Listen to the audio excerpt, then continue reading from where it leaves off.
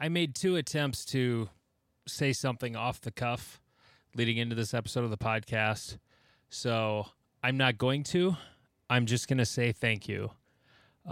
Thank you for the literal hundreds and hundreds of listens to the last episode that there were. I asked people to share it, and so that as many people as possible could know what a really, really, really neat, great man my dad was. Thank you for that. Thank you for indulging me with that. This week, not a full episode, but I appreciate you all indulging me in this. The rest of this I will just read because I'm not mentally prepared to just talk like I normally am. So, Dad's funeral was this past Thursday, August 31st of 2023.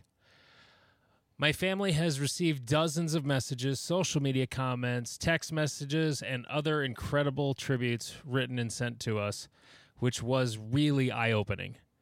We had no idea how much he meant to other people and how many people he touched. As I was working on the obituary, Mom said, "We need to make fun of him too." So that's what this episode is. You will hear Sydney Powers, my niece's best friend and a friend of Dad's, read a number of kind notes that were sent to us. This is from the funeral audio on Thursday. Then you'll hear me tell several fun stories about Dad. I will apologize in advance. The audio quality is not fantastic. There was some sort of buzz hum in the church audio system. I did my best to get rid of it. It was worse than what you will hear, but it's still kind of bad. But once you get going, just ignore it and just listen to what Sydney and I said in this.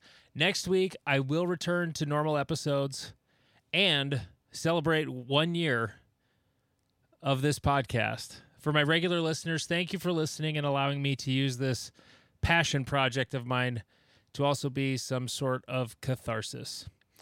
And thank you so much for listening. Hello, I'm Sydney Powers, a friend of the family and a friend of Tom's.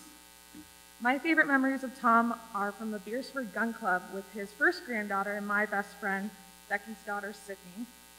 This is where Tom taught us how to shoot and where Tom, a strong Republican, would rant about the latest story he saw on Fox News to some fellow Republicans. I am reading this on behalf of Becky, Andy, and Joe. We knew we were lucky. We knew we could not have had a better father than Tom Erickson. What we learned in this week since his accident is how other people felt about him. We knew he was very friendly and social, and that he loved to talk to people. We didn't realize that he was so much more than that. In the last 6 days, we've received messages from people who knew Dad. Some knew him well, some only met him once. They all told us what an impact he had on them. Here are just a few.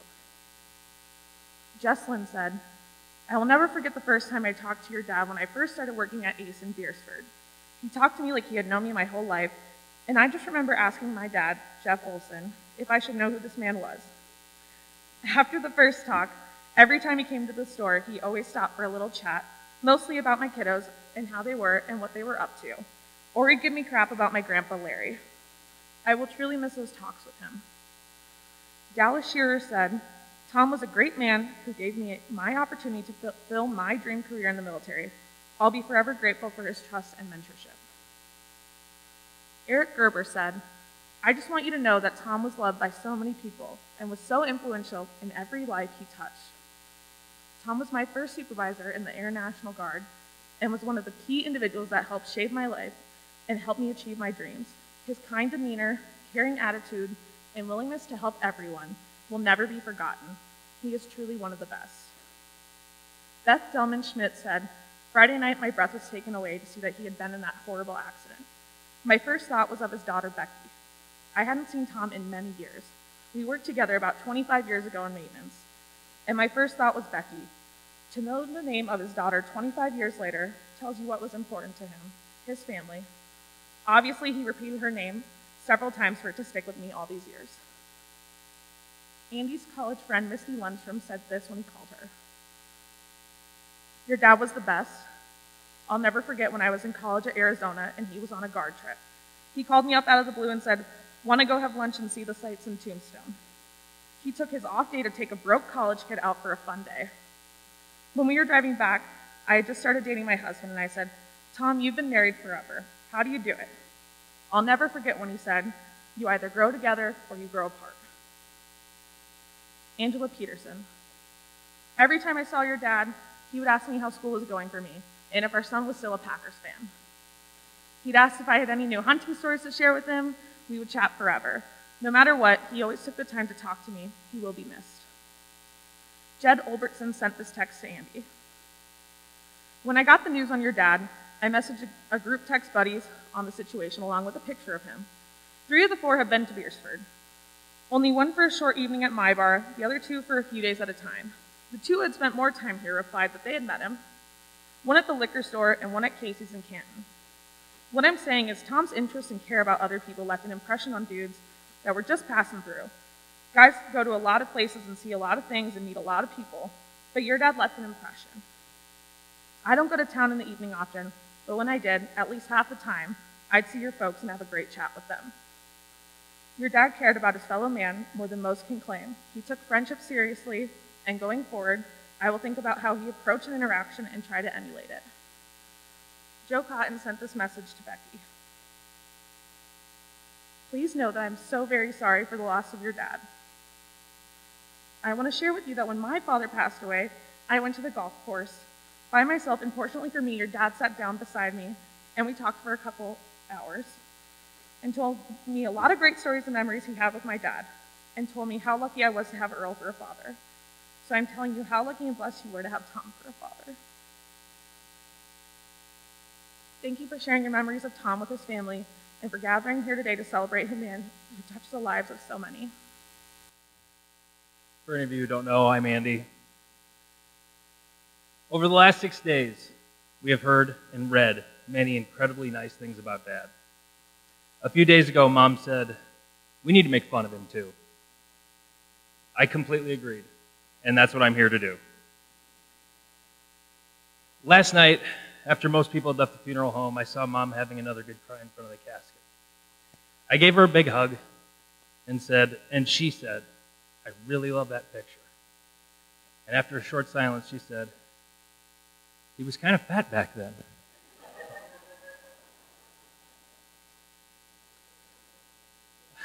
And I needed that one. The John Denver at the funeral home was a good idea on paper. In practice, I walk up to the casket by myself, and it's, I'm leaving on a jet. Oh, God. We learned something new about Dad this week. He was a hoarder of socks. As many of you probably know, or maybe you don't, Dad usually had a gun on him, or at least with him. One of his pistols, a Smith & Wesson, was missing. We figured it was either on him or in the car with him, but needed to check the house to be sure. Mom asked me to check his safe and anywhere else it might be.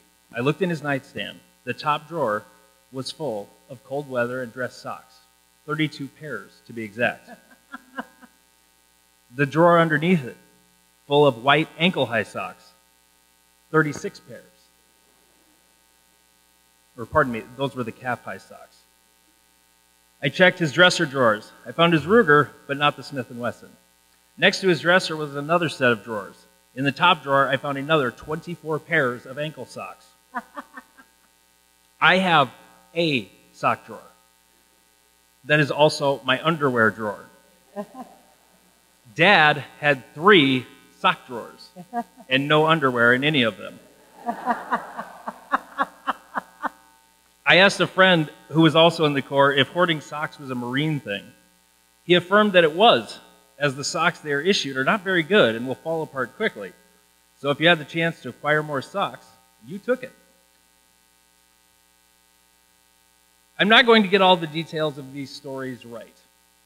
The funny thing about that is it would drive Dad crazy. I remember as a kid, he told me that if you're going to do something, do it right or don't do it. This was true for his work, his hobbies, and home projects. Sometime in the last 10 or 20 years, Dad had just finished rebuilding the chimney on their house. Not being a bricklayer by trade, he would be extra meticulous to make sure he got the job done right. I was standing in the driveway with Daryl Helly when Dad started walking out to greet him. Daryl taps me and says, "Watch this." "Hey, Tom, that chimney looks great, but it looks like it's got a little twist in it." Dad picked up his pace walking and starts looking up at the chimney to see the angle Daryl saw, knowing it would drive Dad crazy. Of course, nothing was wrong with it. It was perfect, and Daryl and I started laughing hysterically. The other night, my Uncle Greg told me about a time where he told Dad that he could wear his wife's jeans. I tried on Sharon's jeans. We have the same waist. Without thinking of what he was about to say, Dad said, "Well, I wish I could get into Linda's pants."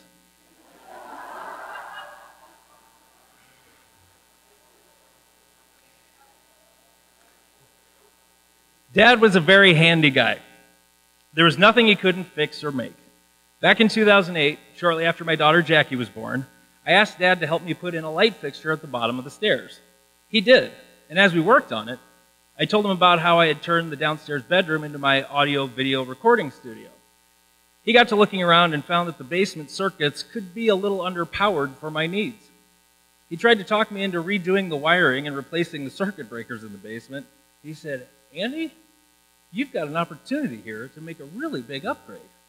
I said, "Dad, I don't need the house rewired. I need a light at the bottom of the stairs." Dad was especially adept at electrical wiring and working on electronics, except at Diane Hofer's house. Lenny asked Dad to help with some wiring Diane needed done around a fish tank. He did his normal, careful work, but after they turned the power on, all of the fish were floating belly up. Dad was furiously trying to figure out what he missed, while Lenny was furiously trying to figure out what he was going to tell Diane. But then, a few minutes later, the fish started swimming again. If you've ever had a personal interaction with Dad, you know he loved to tell a story. He was really good at it, too. For instance, if you listen to the most recent podcast I published with him, we started off by him telling the story of how he ended up shooting an elk in Colorado with his pants around his ankles. He paints the picture of that event so well, but sometimes as he told the story, he tried to paint a Rembrandt instead of maybe giving the detail that was only required, like, say, a kindergarten finger painting. I was sitting with him at the Muni, and Dad and his friend Gary Lambert, with whom he soon served on the Beersford City Council, Dad started telling a story, and after a while, Gary got this smirk on his face and started tapping his watch. Dad started laughing hysterically, and I didn't get what was going on. Gary explained that the other day he and Dad were talking to someone, and Dad was giving the full version of the story. Gary stopped him and said, "Tom, he asked you what time it is, not how to build a watch." This, of course, also carried over to the Air Guard, where for a lot of his career, Dad was a supervisor. Bob Fodness, who everyone called Bubba, was telling me about how they could get out of the long version of a story at work. Mom was around Bubba, Dan Weber, and a few other Guard guys when Dad got into one of his extended director's cut stories. Mom stopped him and told the guys, "If he gets going like this, you have my permission to say, 'Tom, short version.'" There were a lot of pranks at the Air Guard. The other night, Bubba told me about the time he went into the shop and said, "Hey, you want to see a Norwegian train?" So Bubba walked around outside with Dad following behind him, and it didn't take too long before Dad realized he was the Norwegian train. Dad got him back, though. Bubba was doing real estate part-time back then, and Dad left him a note that said, "Call Mr. Lyon, Lyon," and then a phone number. Bubba called the number, and they answered, "Great Plains Zoo." Dad had a few nicknames. Mom would sometimes call him Tom. A few called him Tommy. I remember hearing friends call him T. Rockley. And then there was Eddie. Joe told me about this the other day, and I didn't remember it at all. His brother Kurt and Kurt's friend Randy started calling him Eddie. And every once in a while, Kurt would refer to him as Eddie. Joe asked Kurt how he got the nickname. Kurt said, "Well, you know how your dad gets really interested in something and it's all he can talk about? Well, when we were younger, he got really into hunting and camping gear and the Eddie Bauer catalog, and when he wouldn't shut up about it, we started calling him Eddie." Hunting was a lifelong passion of Dad's. When I was a kid, it wasn't a passion for me. It was just something kind of fun I did with Dad. When Joe and I were around 12 and 13, one of Dad's guard buddies, Lane Munger, came down to Beersford for the opening day of pheasant season. We were hunting a field southwest of Union County Park that was really thick with all kinds of weeds. It was pretty tough walking. We walked from one corner of that field to the other, and when we got within about 40 yards of the fence line, 100 pheasants jumped all at once. Lane told me last night that when they jumped, Dad quickly popped off 2 shots and took 2 out of the air. Lane wasn't even able to shoot, but he brought 1 down, so did Joe. I, on the other hand, got nothing. I had never seen so many pheasants jump all at once, and I could not pick one out to even shoot at. I was completely overwhelmed. Dad and Joe were really rubbing it into me as well. How could you not get one? There was 100 birds to pick from. Lucky for me, all of the pheasants flew back to the other end of the field we had just walked from. So we started heading back that way. After my heinous failure, I was laser focused on getting one. Halfway across the field, a rooster jumped about 10 feet in front of me. It got to about 12 feet when I blasted it. Dad walked over and picked it up and said, "Nice shooting, son, but I don't think we're going to be able to eat this one." We got our limit in 3 hours, and we're done that day by 1 o'clock. On another pheasant hunt in Dad's childhood stomping ground south of Beersford, we were walking through one of the Swagans fields. Dad saw quick movement running just ahead of him in the cut corn and tumbleweeds. Dad was a firm believer that shooting a pheasant on the ground was not what a good sportsman should do, so he planned to kick it to get it to fly. He started to run after his quarry, but suddenly stopped dead in his tracks, snapped his shotgun to his cheek, and fired. He pointed the muzzle up, turned around, and said, "Let's go back to the truck." Someone in our group asked why. We were kind of confused. He said, "Well, you can walk downwind of that skunk I just shot, but I'm not." Dad also loved shooting sports outside of hunting. He was a really good trap shooter.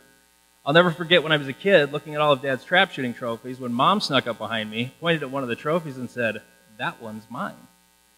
I had no idea Mom was a trap shooter. She started so she would have something in common to do with Dad. Despite being right-handed, he taught both Mom and me to shoot left-handed because we were both left-eye dominant, making life easier to track and aim at flying targets. She said, "I shot with your dad until you were born. Then I didn't have time for it anymore," obviously with me and Joe coming along.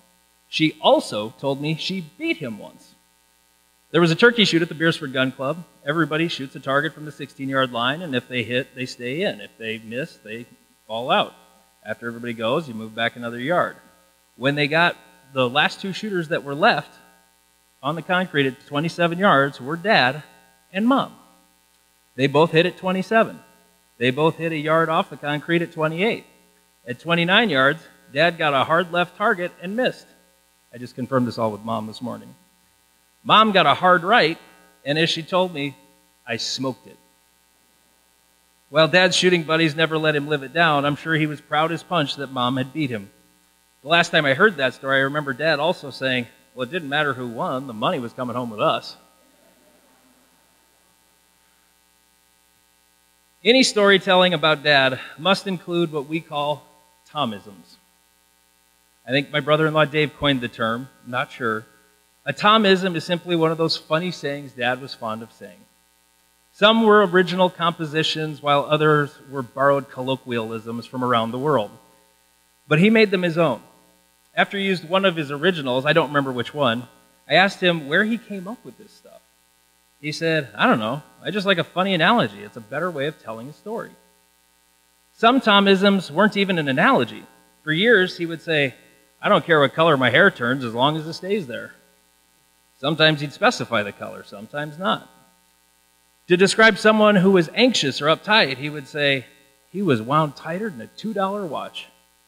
Someone who was a little crazy or goofy, "This guy is not wrapped real tight." Or, "He was nuttier than a squirrel turd." One I don't remember ever hearing, but Casey told me about, was she would hear him say, "They were wiser than a tree full of owls." If he was talking about being sick, he loved to say how he was pooping through a screen door. If he was talking about someone who was scared or shivering in the cold, he would say they were shaking like a puppy pooping a peach pit. If a jet going straight up was going straight up, he would say it was climbing like a homesick angel. When he would curse his shaky hands, I heard him say, I'm as shaky as a two-legged stool. Dave reminded me that whenever Dad introduced him to one of his old Air Guard buddies, he would say, this is so-and-so. He's a scholar and a gentleman, and there are not many of us left. When he was sweaty, he would say, I was sweating like a one-legged man in an ass-kicking contest. Crystal reminded me of my favorite.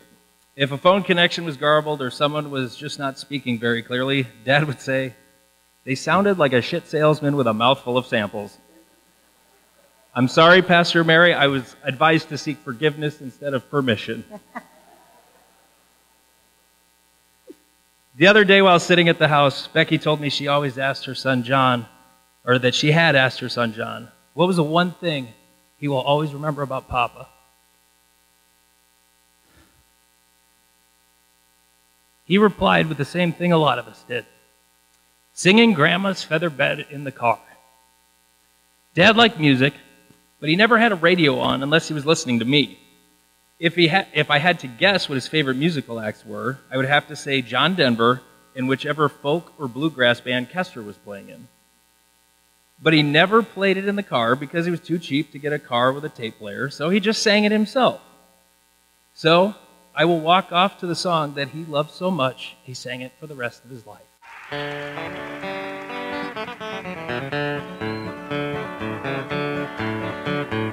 When I was a little bitty boy, just about 4, we used to go out to Grandma's house every month in the soul. Have chicken pie and country ham, homemade butter on the bread. But the best darn thing about Grandma's house is a great big feather bed. It was 9 feet high and 6 feet wide, soft as a downy chick. It was made from the feathers of 4 to 11 geese, took a whole bolt of cloth for the tick. It hold 8 kids, 4 hound dogs, a piggy we stole from the shed. Didn't get much sleep, but we had a lot of fun on Grandma's feather bed. After supper, we'd sit around the fire, the old folks would spit and chew. Pa would talk about the farm and the war, and my gran would sing a ballad or two. I'd sit and listen, watch the fire, till the cobwebs filled my head. Next thing I know, I'd wake up in the morning in the middle of the old feather bed. It was 9 feet high and 6 feet wide, soft as a downy chick. It was made from the feathers of 4 to 11 geese, took a whole bolt of cloth for the tick. It hold 8 kids, 4 hound dogs, a piggy we stole from the shed. Didn't get much sleep, but we had a lot of fun on Grandma's feather bed. Yeah! Well, I love my mom, I love my pa, I love Gran and Grandpa too. I've been fishing with my uncle, I wrestled my cousin, I even kissed Aunt Lou. If I ever had to make a choice, guess it ought to be said, I'd trade them all, plus a gal down the road for Grandma's feather bed. It was 9 feet high and 6 feet wide, soft as a downy chick. It was made from the feathers of 4 to 11 geese, took a whole bolt of cloth for the tick. It hold 8 kids, 4 hound dogs, a piggy we stole from the shed. Didn't get much sleep, but we had a lot of fun on Grandma's feather bed. Didn't get much sleep, but we had a lot of fun on Grandma's feather bed.